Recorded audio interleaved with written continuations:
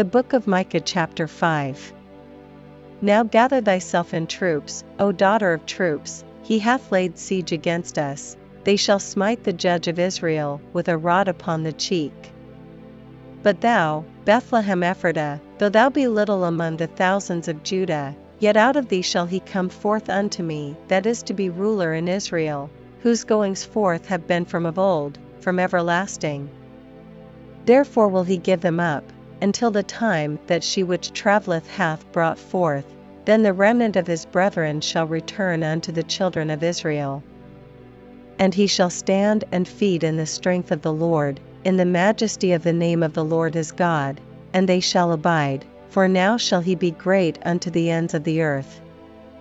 And this man shall be the peace, when the Assyrian shall come into our land, and when he shall tread in our palaces, then shall we raise against him 7 shepherds, and 8 principal men. And they shall waste the land of Assyria with the sword, and the land of Nimrod in the entrances thereof. Thus shall he deliver us from the Assyrian, when he cometh into our land, and when he treadeth within our borders. And the remnant of Jacob shall be in the midst of many people as a dew from the Lord, as the showers upon the grass, that tarrieth not for man, nor waiteth for the sons of men. And the remnant of Jacob shall be among the Gentiles in the midst of many people as a lion among the beasts of the forest, as a young lion among the flocks of sheep, who, if he go through, both treadeth down, and teareth in pieces, and none can deliver. Thine hand shall be lifted up upon thine adversaries, and all thine enemies shall be cut off.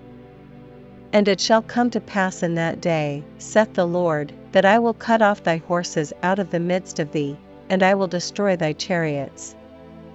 And I will cut off the cities of thy land, and throw down all thy strongholds. And I will cut off witchcrafts out of thine hand, and thou shalt have no more soothsayers.